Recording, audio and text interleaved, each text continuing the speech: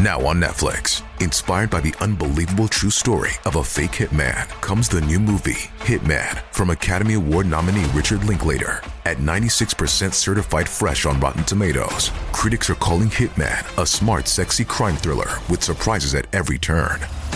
Starring Glenn Powell and Adria Arjona, Hitman. Now playing on Netflix and in select theaters. Rated R.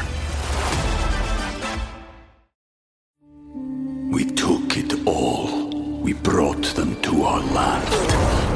An endless night, ember hot and icy cold. The rage of the earth. We made this curse. Carved it in the blood on our backs. We did not see. We could not, but she did. And in the end... What will I become? Senua's Saga. Hellblade 2. Play it now with Game Pass.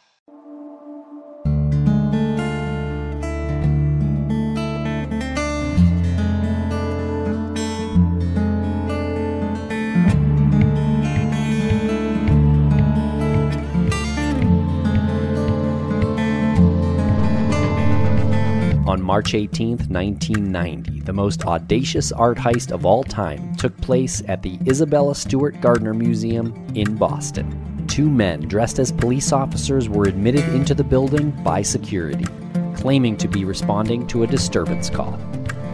In 81 minutes, 13 pieces of art were stolen. Among the portraits, stripped from their frames, were works by Vermeer, Degas, and Rembrandt. Estimated at $500 million, the heist has been categorized as the largest and most frustrating of all time. Theories of their whereabouts and those who perpetrated the crime are abundant. In this podcast series, we will dig as deep as possible into the case, the theories, and the social and economic impact the greatest unsolved art heist of all time had on the community. This is Empty Frames.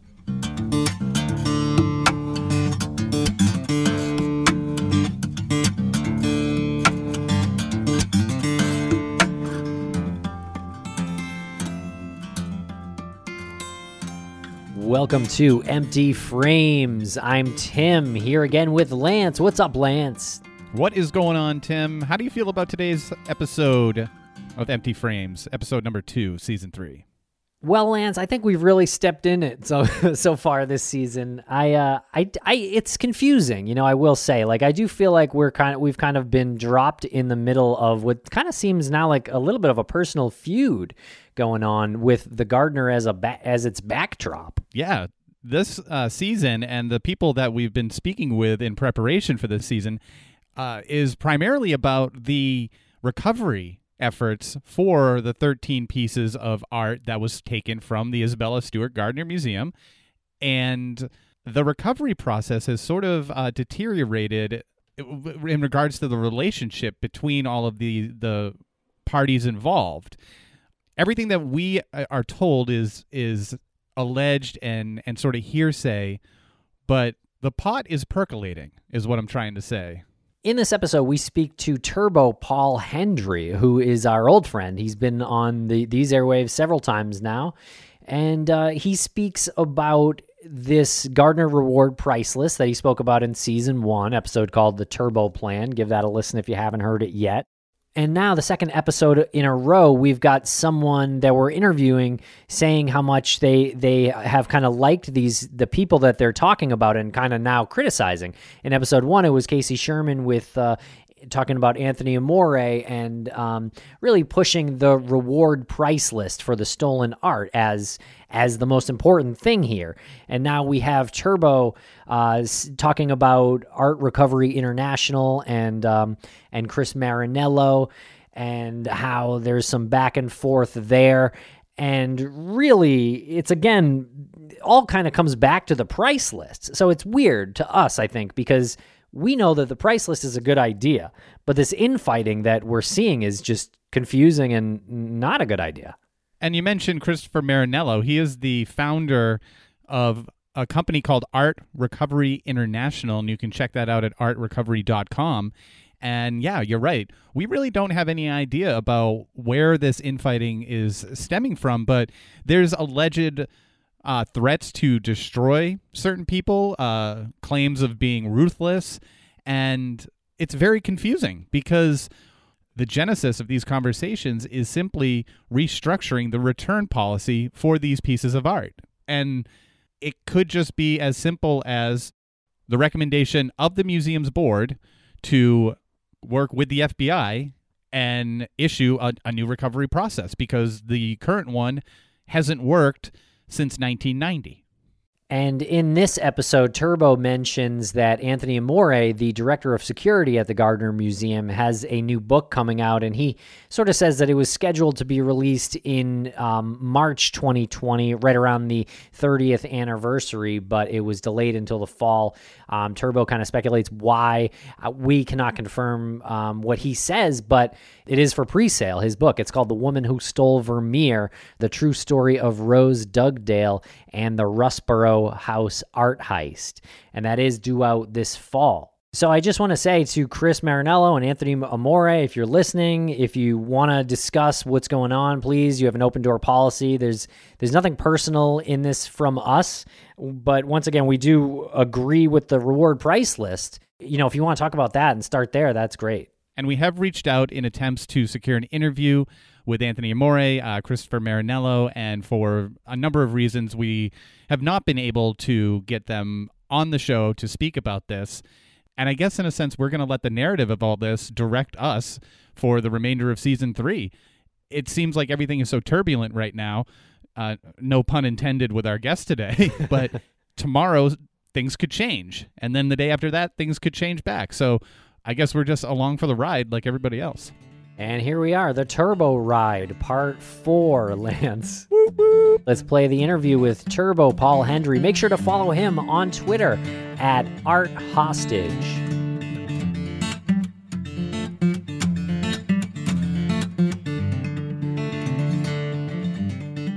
Turbo Paul Hendry, welcome back to Empty Frames. How are you today?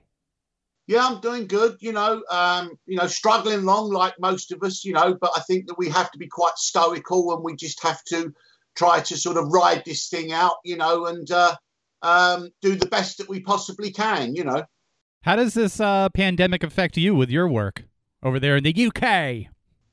Well, ironically, it can be a bit of a busman's holiday because as I do most of the stuff online, and contact people all over the world online from my office in my home, it hasn't affected me physically like that, perhaps, as much as other people. But the fact that I'm on lockdown, and I've been told that that lasts at least till June the 18th, which would be like 3 months. When you can't go out, even if you don't want to go out, it's not having that choice, which obviously can prove to be stressful. Sure can. Yeah, it's weird times out there, but at least we can talk about art crime and we can talk about the Gardner heist and the Gardner artwork recovery effort. Episode 1 of Season 3 was with Casey Sherman. He spoke a bit about the recovery effort. What are your thoughts on that? Well, what I'd like to do is I'd like to go back to the beginning of the year and take you through a timeline of events that have happened subsequently, and so that you can get some idea of where we stand. At the end of last year, Chris Marinello of Art Recovery International and Anthony Amore came up with a plan for themselves that to mark the 30 years anniversary of the Gardner art heist, Anthony Amore would release his book, Stealing Vermeers, about Rose Dugdale, stealing a Vermeer in Ireland in the 70s, on the 18th of March 2020, and ride the coattails of the anniversary to promote his book. Chris Marinello was also going to announce on the 18th of March that he is now the independent intermediary on the Gardner case with the permission of the FBI in Boston and Anthony Amore. I then tweeted out on New Year's Day, Chris Marinello put on his Art Recovery International website that he was now the independent intermediary with law enforcement permission, and that he's got an escrow account where he can pay the reward on the Gardner case. I made some comments on Twitter how I thought it was distasteful that Anthony Amore would exploit the 30 years since the Gardner heist by releasing his book, Stealing Vermeers, and also that Chris Marinello announcing himself as an independent intermediary when, in fact, it's quite the opposite. He actually spoke to the lead FBI agent in Boston, Jeff Kelly, to seek his permission to call himself independent. And Jeff Kelly said, yes, you can do that as long as you've got us on speed dial if you get any credible leads, which, okay, is fine. Chris Marinello then went berserk at me.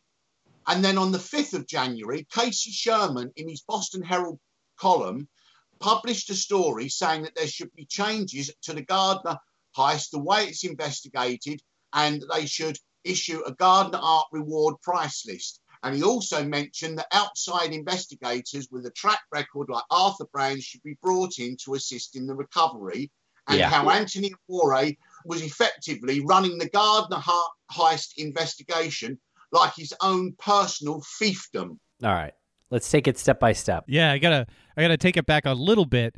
Can you give a little bit more background on this Chris Marinello fellow and how he is, and how he came into your world in the first place? Right, Chris Marinello and I've known him for years. I've always got on very well with him. I've helped him with investigations, a current investigation where someone has died. He's chasing a painting that's hanging on the wall of a museum in Japan.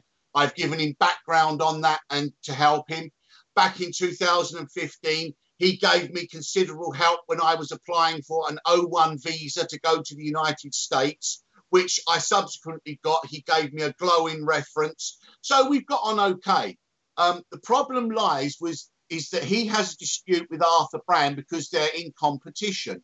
And he tried to use me as a proxy to attack Arthur Brand.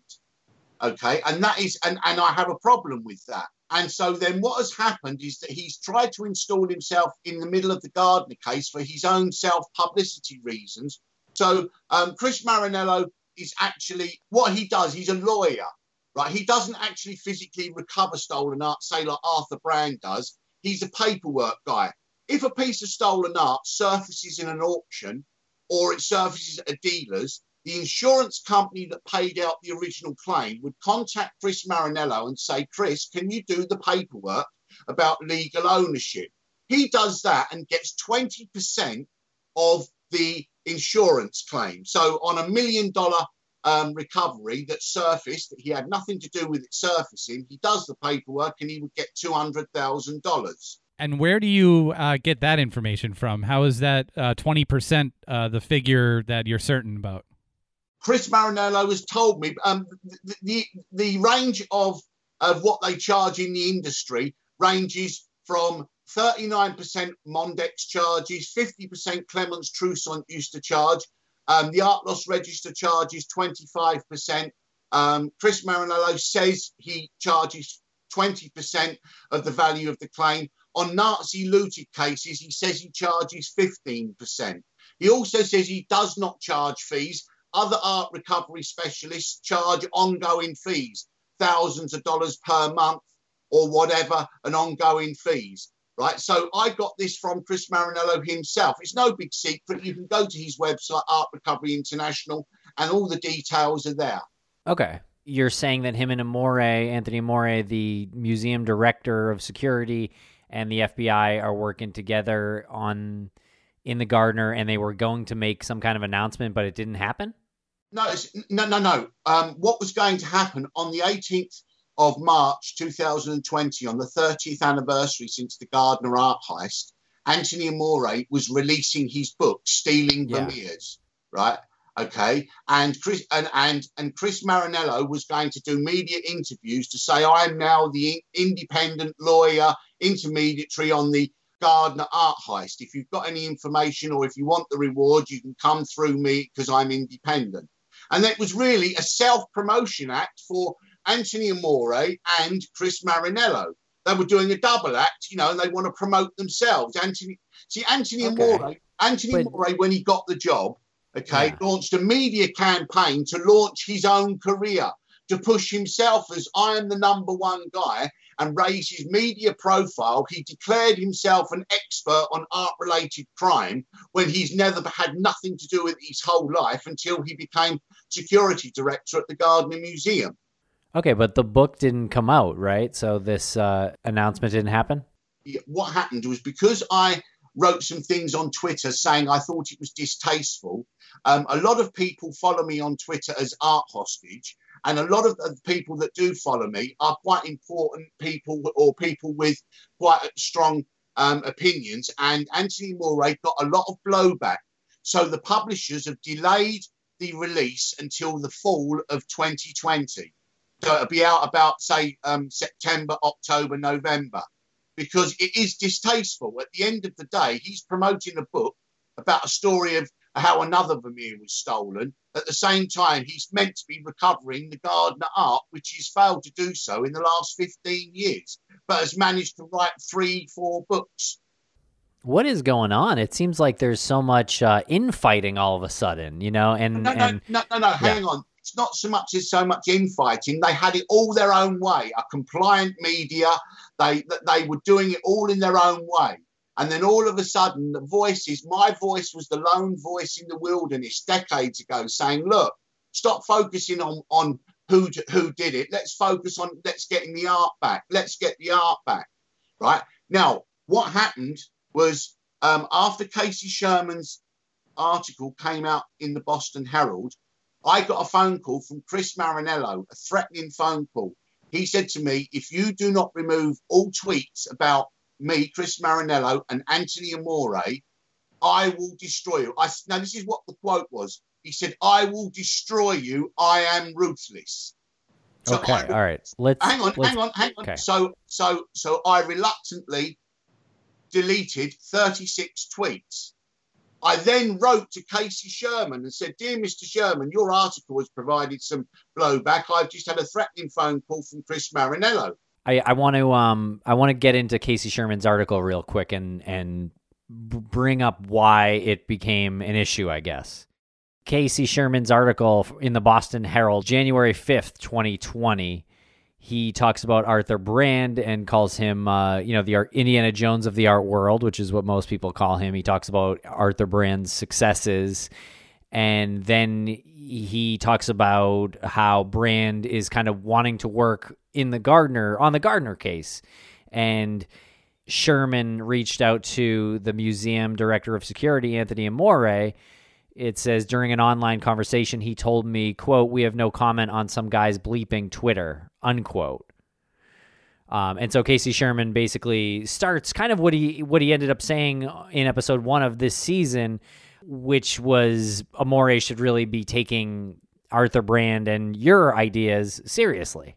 Well, yeah. I mean, to be honest with you, yes. I mean, not specifically, just take any idea that is progressive, it's proactive, it offers a solution, at least consider it. And if you're going to reject it, come up with legitimate reasons why you would reject it. Not just dismiss it out of hand. You see, look, if there's another secret, another hot take for empty frames. Anthony Amore loves the Gardner Art Reward priceless idea. So does Chris Marinello. Chris Marinello told me as much, but they will not support it because it's not going to be credited to them. It's not, they can't get the credit for the idea, and it's their ego. They do not want anyone to get any credit for anything other than themselves. Well, relinquish the credit right here, Turbo. Okay. Yeah, okay.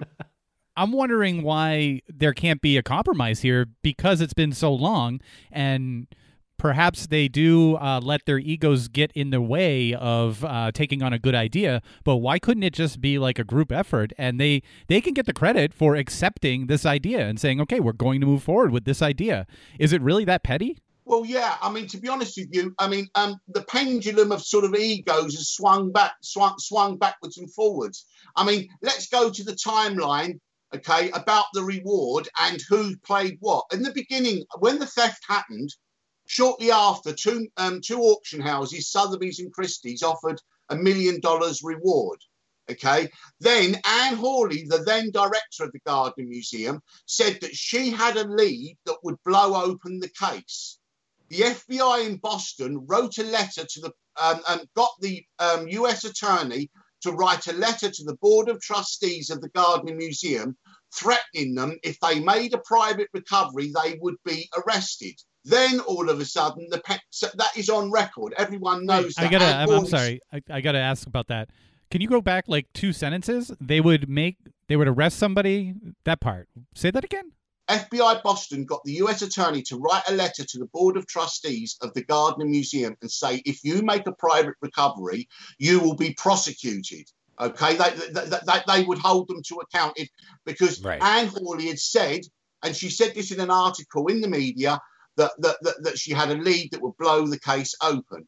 Okay, so that's the pendulum swinging towards the museum wants to engage, wants to have a recovery and would pay a reward. The FBI wants none of it. We then move forward to the next opportunity is when Amore comes on board. Okay, and he promotes himself. The FBI starts to take a back seat in this, really, and it's the museum who's not going to give an inch. The Board of Trustees who are not going to give an inch. They're not looking to engage with anyone. Okay, so now we're at the position where the FBI have got much more important cases to investigate, cases of life and death, really serious cases. This is just a cold case sitting over in the corner, which Amore has been allowed to dominate and to be able to use as his own personal fiefdom to support his own career, his media profile, his man about town, his political candidate for Secretary of State of the Commonwealth of Massachusetts. And he other than the thieves, and those within the underworld, is the only person who seems to have profited from the Gardner heist, apart from the museum. Well, you can't blame him for trying to, take some other opportunities, And I think the Gardner heist would have been solved a long time ago if it was easy to solve, So I think that needs to be said. Like, it's not like Anthony Amore doesn't want the paintings back. Or no. I've never said that. No, Anthony Amore wants the paintings back on his terms and his terms alone. There's no wiggle room. There's no negotiation. There's no consideration. That's what I'm saying. See, look, what you have to understand, guys, and this is a broader perspective of the stolen art world. Imagine a room with all the stolen art in the world inside. You have 2 doors to that room. One door is the door law enforcement and Anthony Amore and investigators use to keep chipping away to try to get in. That door opens every now and again and they go in and they snatch some stolen art back and maybe arrest people, indict them. That happens every now and again. The other door is covered in cobwebs because that is the door where a private recovery happens, where you negotiate with the person on the other side of the door, and the door opens and the art comes out and whatever is negotiated goes in and it slams shut again. So that's the door I'm saying we should be using in the Gardner case after 30 years. Yes, when, like the Van Gogh was stolen a couple of months ago in Holland, that is being investigated through stolen art door number 1, with law enforcement trying to chip away and smash the door down, recover the Van Gogh, arrest people. Yes, right. But the Gardner case should be door 2, the cobweb-filled door that gets used very, very rarely. I can name cases where it's happened. The Turner case, it's happened. Several other cases that it's happened where it's been decided that the recovery of the artwork is more important than prosecutions. The thing that gives the Gardner case the advantage is that there's been so long a time, 30 years. Now, they've tried everything to go through door number 1 and they can't get through it. No one has ever been able to crack door number 1.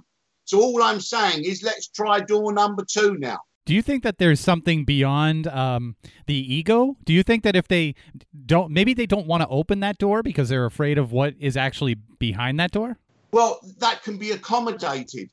The fact is that if someone hands back the art and if someone is paid a reward for that specific Gardner artwork, because there's going to be a Gardner art reward price list. So say a Degas goes back and it's $100,000. The Degas goes back, the person gets the $100,000 and that's the end of it. No inquiries. What did you know? Who did you know?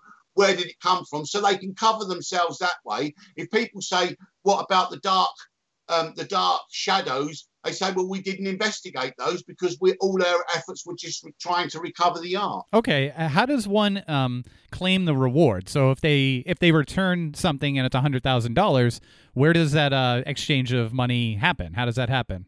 Well, there'll be an agreement. They can use a lawyer, to say that the Gardner Museum will honour the agreement. But okay. I mean, let's not get ahead of ourselves. The thing we want at the moment, right, because there is zero there, the olive branch we're looking for is the Gardner Art Reward Price List. So there's 13 different rewards offered, and then we can move on to talk about the conditions. The condition, right, I've come up with an idea where it says good condition. Why not say 2 words, restorable condition? Now, restorable condition, I believe, is broad enough to cover the fact that it won't be in good condition, bad condition, horrible condition, whatever condition it's in, as long as it is restorable, okay, the reward will be paid. That is something quite simple. Change the word good condition to restorable condition. Yeah, I think that's an obvious one. Yeah, no, that makes total sense. But, as we go along as we progress along, my first number one priority is the Gardner Art Reward Price List, because it's benign enough not to affect the investigation, not to affect absolutely anything. Once that's established and it's been publicly issued, then we can move on to say a restorable condition. Then we can move on to say, how would the reward be paid? Then we can even get a lawyer to say, can you give us a template legal agreement which covers all bases that everyone has to sign?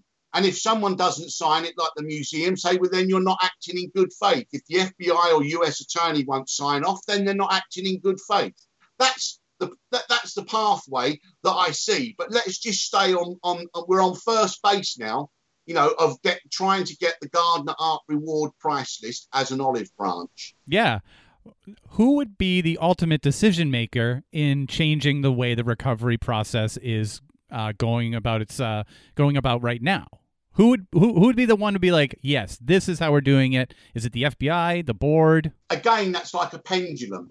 And because it's such a cold case, because the vast majority of agents at the FBI in Boston, right, weren't around at the time of the Gardner heist, are totally new, right, do not have any of the baggage of the dark days of Boston and the FBI, I believe they are sanguine about this. They don't really, they're not bothered by this. They say, okay, fair enough. They've given control to Anthony Amore. Anthony Amore would have to go to the Board of Trustees, and the Board of Trustees would have to approve that. So I believe the route for this is the Gardner Museum Board of Trustees. I don't believe the FBI. I don't believe the FBI care at this point, one way or the other, to be honest with you. Right. Okay. And you've got that, and that was evident from Casey Sherman, who says he has first-hand knowledge of the current Boston FBI, and he said that they've got far more important things to do. So if someone goes to the FBI and say, would you object to a Gardner Art Reward Price List?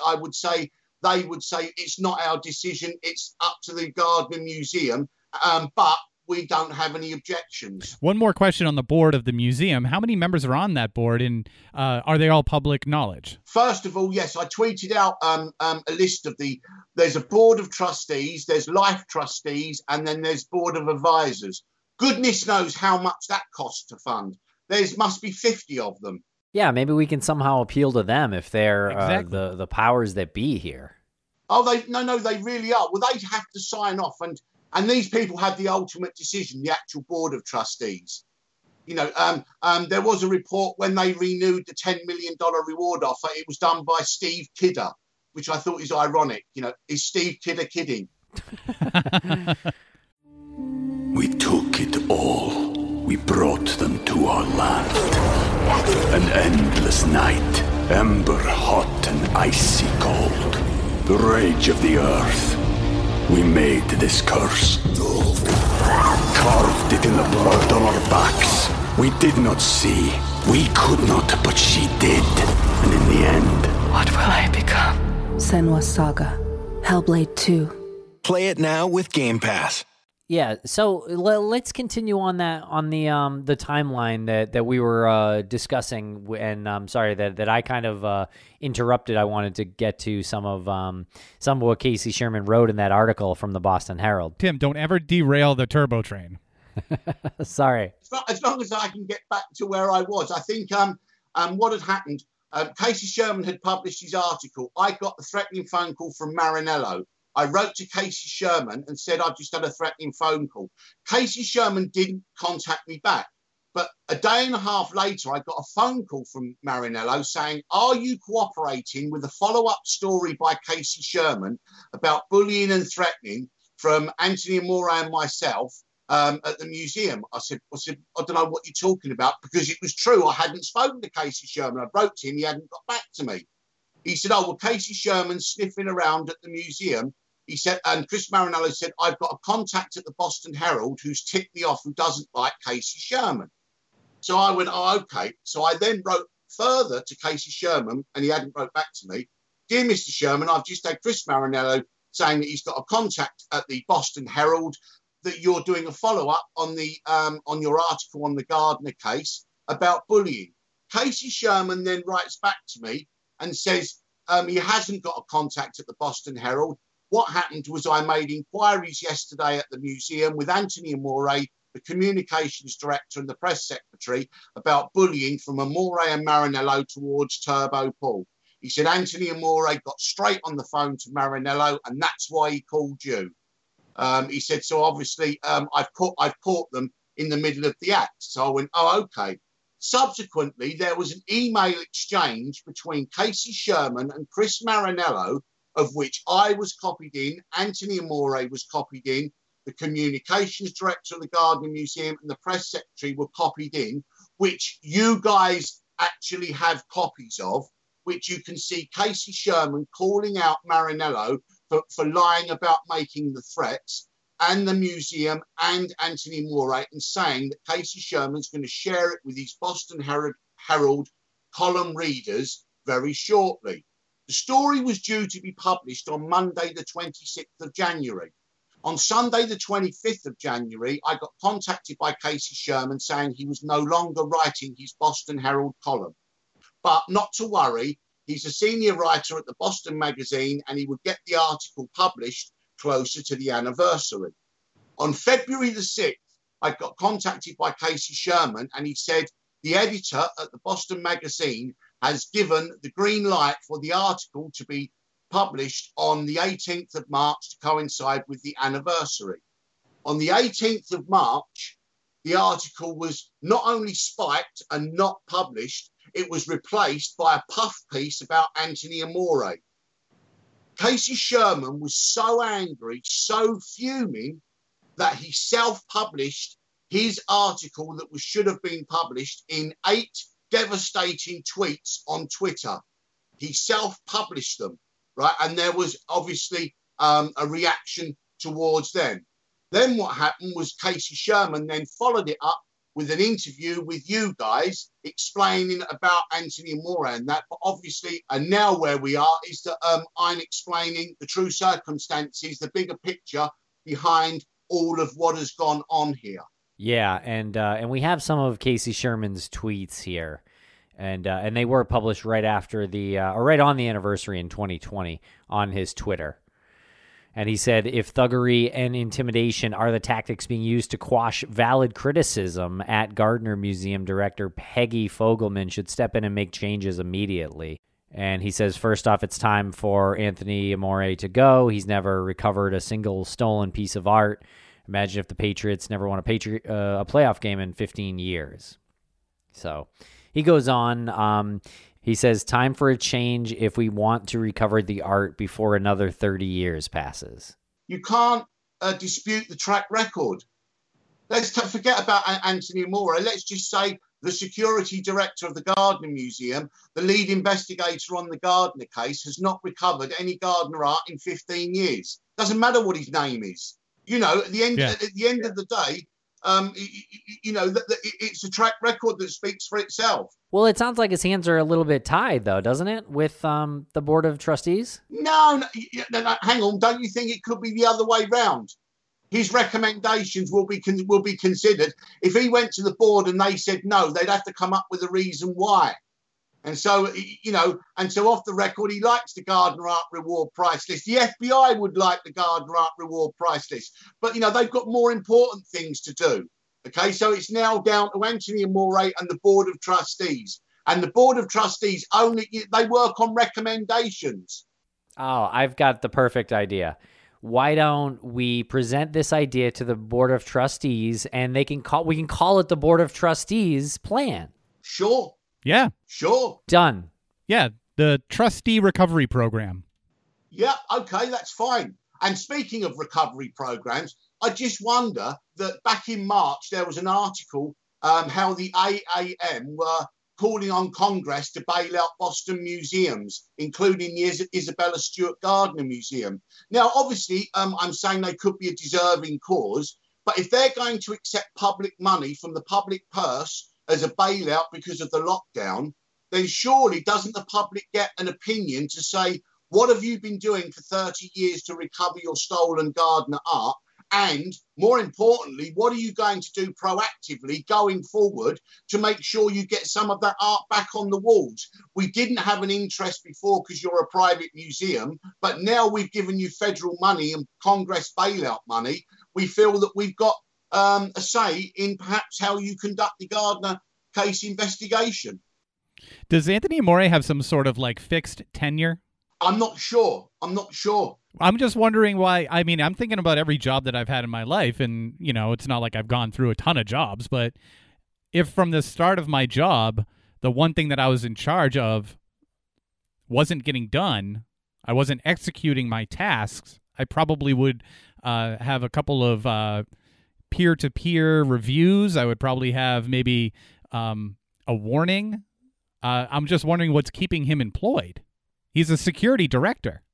Yeah, but I'm sure they cross stuff off, while they've never recovered one of the items. I would hope. I mean, I'm sure they've crossed things off, and in some of our other shows, we say how important that is too. It's almost just as important as focusing in on something. Yeah. Okay. So if what you're saying is perhaps it was a certain person of interest, and Anthony Amore proved that this person had nothing to do with it, so they're good. Yeah. Well done. And we don't know. Yeah. It is a shame that we don't know.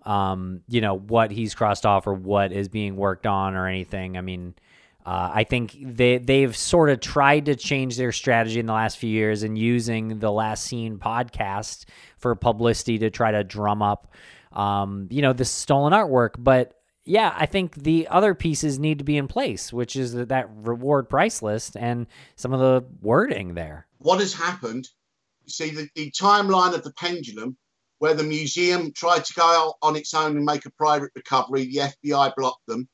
The museum then tried again in 2005 to 2007 when they employed Rocky, an ex-Scotland Yard detective, and they paid him $150,000, a car, a hotel, and that was for 2 years of failure.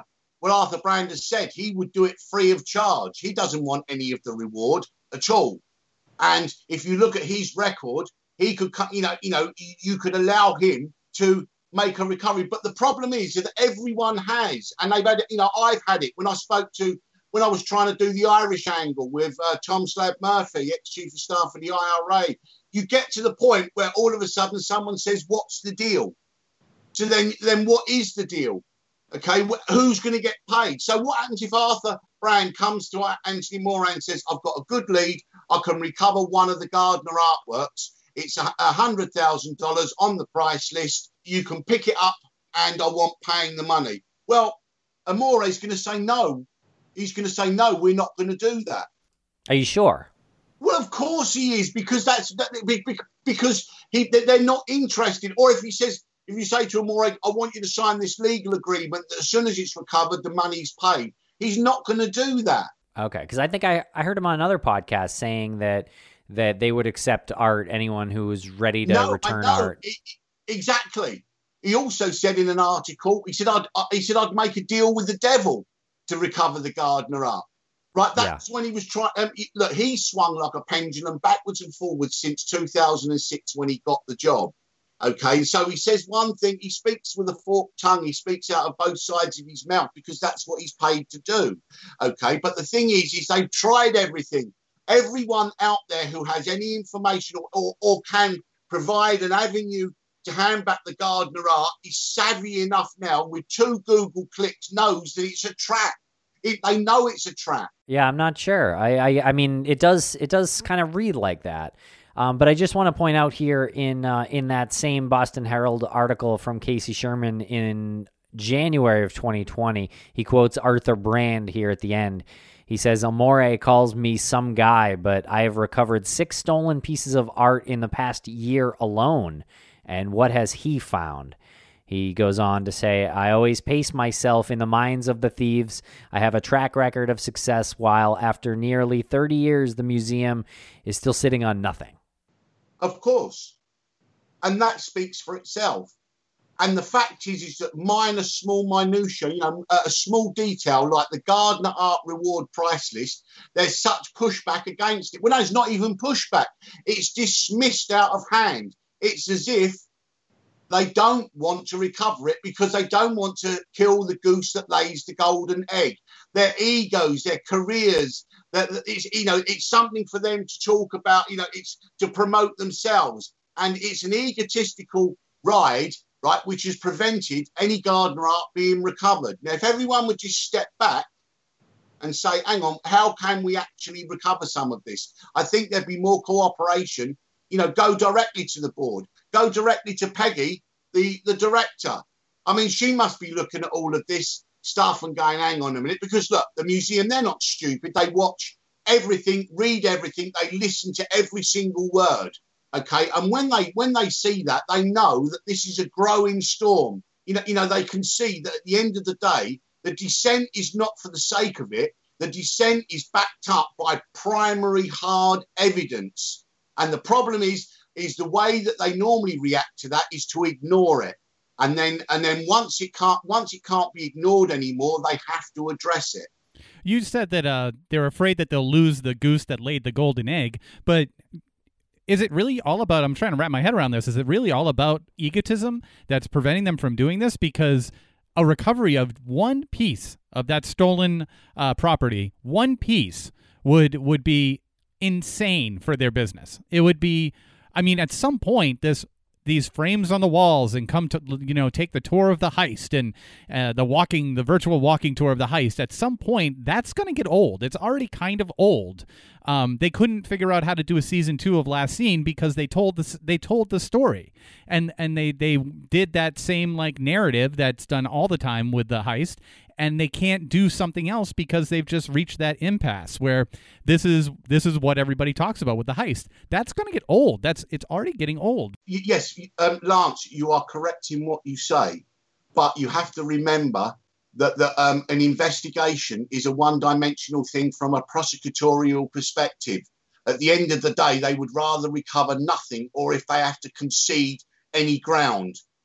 That is, and that's basically what it is. Law enforcement now, for the first time, are probably thinking, hang on, with all the agents know nothing about the Gardner case, only in mythology, and it's one of the last dark shadows to be hanging over the Boston office. We are not really interested. Let Anthony Amore get on with it.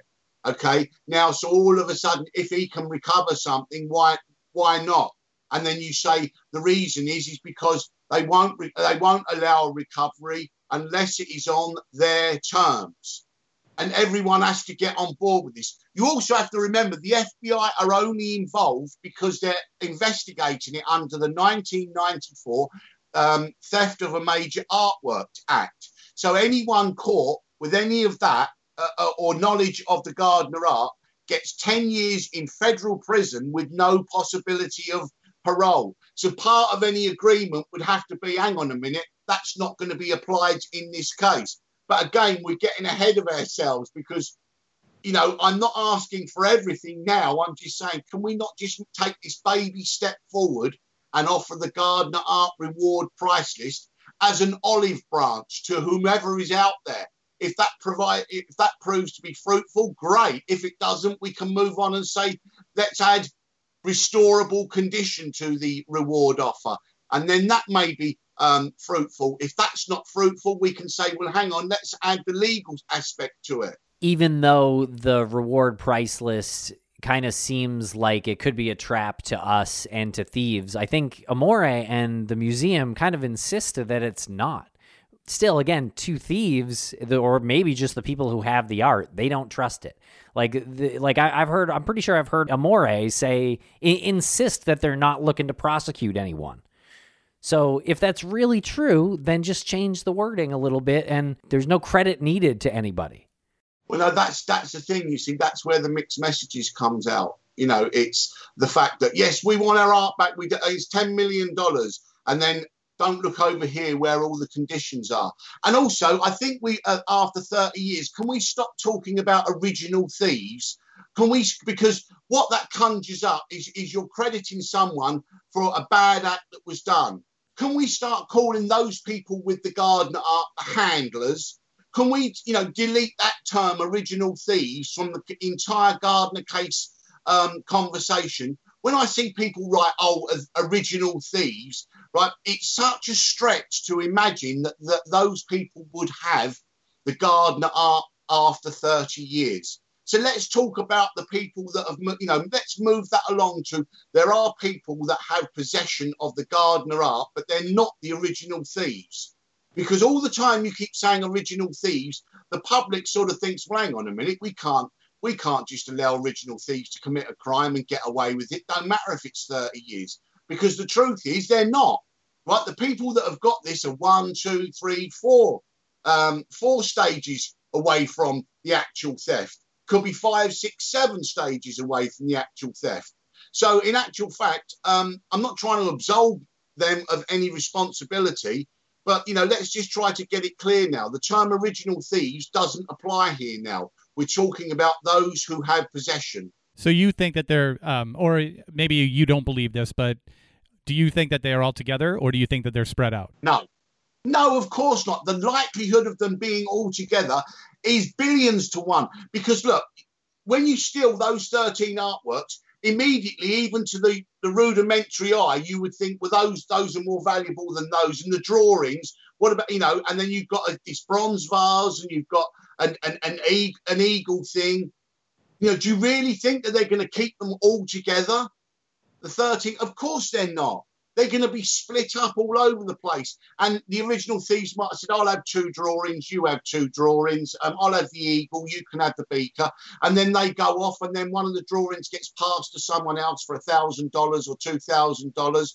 The Vermeer and the Storm on the Sea and Lady and Gentleman in Black and the Manet, they could beat it. Well, no, the Manet's a different subject altogether. But, at the end of the day, the likelihood of them all being together, I think, is remote, to say the least. But even if that was the case, and there is someone that knows there's all 13 bits are there, you've got to do something when you've tried everything else to tempt them to actually step forward or to do something. And authorities in the Gardner Museum have done absolutely zero in that effect. All they've done is they've tried to pander to the public.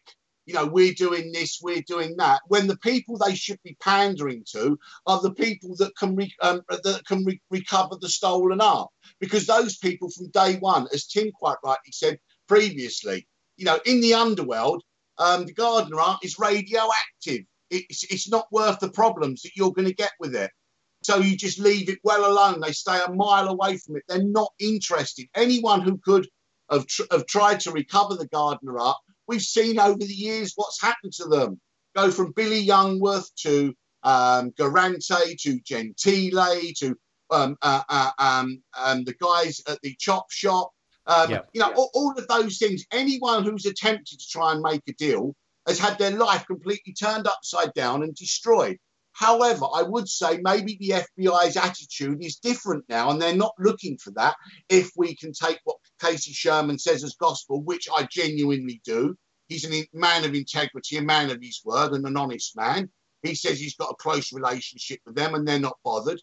Well, then you focus on the museum and say, well, come on then, if you really want this stuff back, and even as a little bit of a pressure point, say, well, hang on a minute, you're going to get a bailout from Congress, because of the lockdown. don't you think, you should maybe consider something proactive on the Gardner case that could recover some Gardner art? For example, a small baby step, an olive branch of the Gardner art reward price list.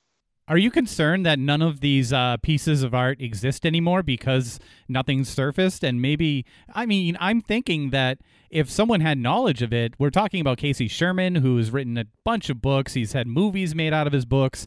Why isn't anybody reaching out to Casey Sherman and saying, listen, I want to stay anonymous. I know where the artwork is. I can recover at least like this and this and this, but I want to sign a exclusivity deal with you. You're going to write my story about this. Why? Someone could make a ton of money off of this. Well, you say you say that. The problem is that they all know that trying to facilitate the return of the art without getting the clenched fist of God's own thunder come crashing down on your house is remote, to say the least. And Casey Sherman is a very influential, genuine person, but he's not a lawyer. He may be able to protect his source to a certain extent. But then what happens if they grab Casey Sherman and put him up in front of a grand jury and say, who is your contact? I don't know. What would that be? Would he have to reveal his source, or would he have to go to jail for 18 months of the life of the grand jury? You see, so there's all these things. And you've got to remember that the momentum, the big mo, is only just starting. Casey Sherman self-published his article, which in my book, an esteemed writer and journalist has to self-publish an article because he's censored by powers that be within Boston who don't want any negative publicity towards the Gardner Museum because of access, because they might get frozen out. This is the power that they wield. That's a story in itself. I'm surprised, I'm sure he has his own reasons. And I won't go into them, but that is a news article in itself. That Casey Sherman had to self-publish his article, and he's gone on to, empty frames to explain the situation to a certain extent. For me, that's a story in itself, censorship. Bob Whitman was the founder of the FBI art crime team and was extremely successful in making recoveries, launching sting operations, working undercover. And during one of these operations, he was working with some gangsters from Marseille and Corsica, where he eventually recovered tens of millions of dollars worth of stolen art, not the Gardner art, sadly, but they said they had a lead on it. He then went back to the Boston office of the FBI and said, I've got a lead on the Gardner case, and they blocked him at every angle. But one of the agents from the Boston office flew with Bob Whitman to France, and they had discussions with the French police, but there was all kinds of fallings out. The guy from Boston FBI had a gun and he shouldn't have done this and was trying to bully his way through, and it all fell apart. When Bob Whitman left the FBI, he wrote about this in his book, How I Went Undercover, Priceless, or whatever it was.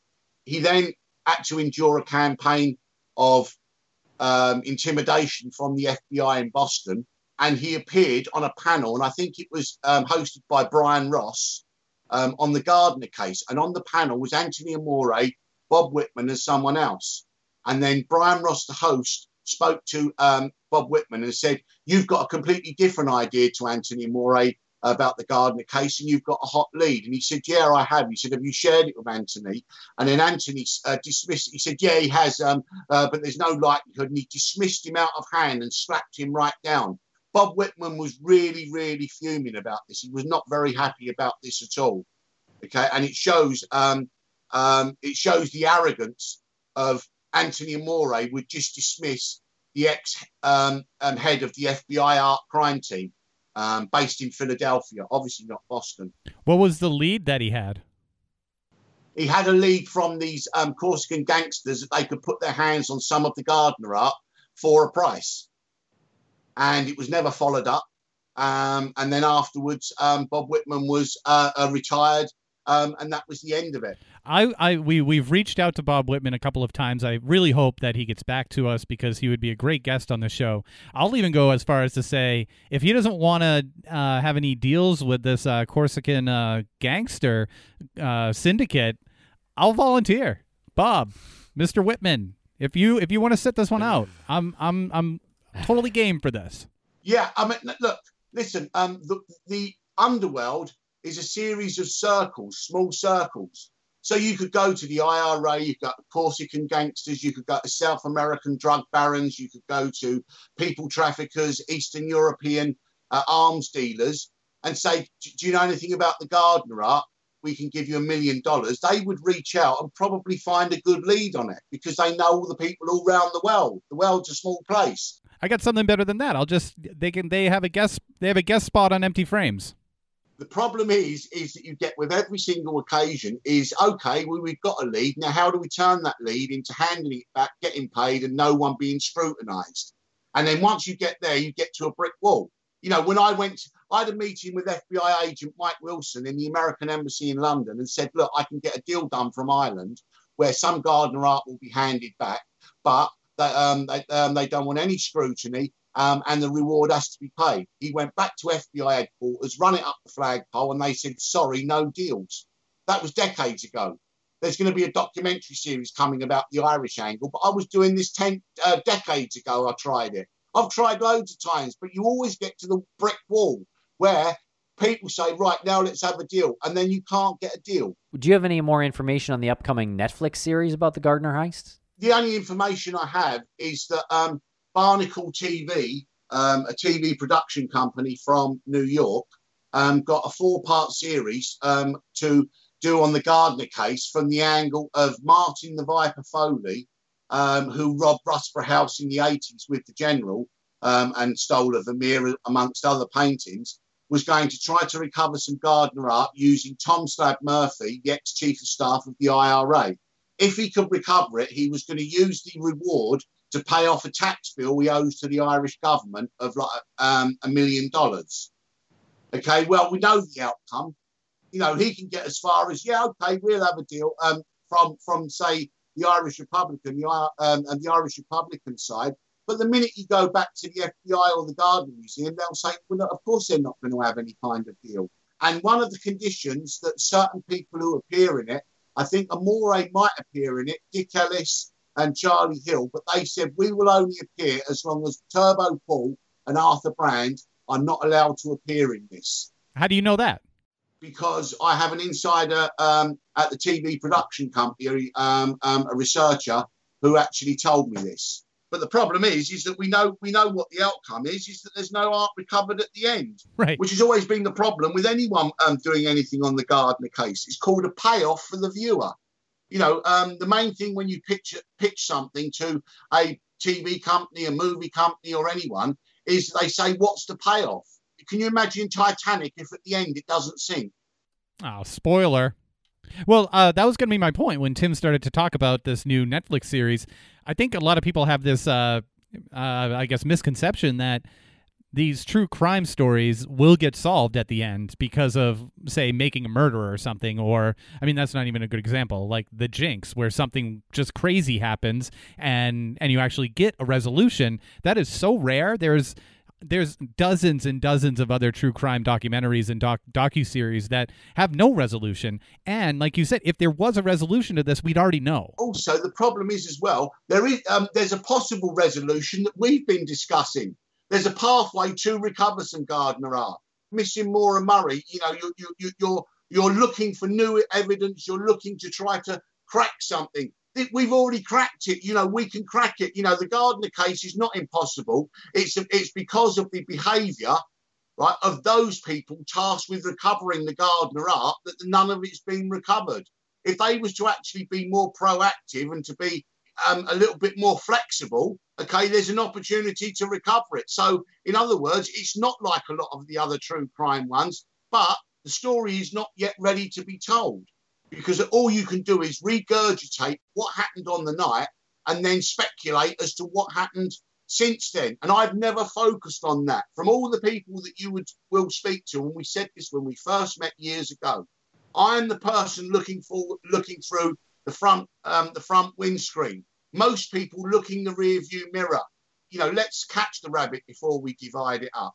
Let's have a post-mortem, but can we not try to recover the art first? Surely that's got to be the number one priority.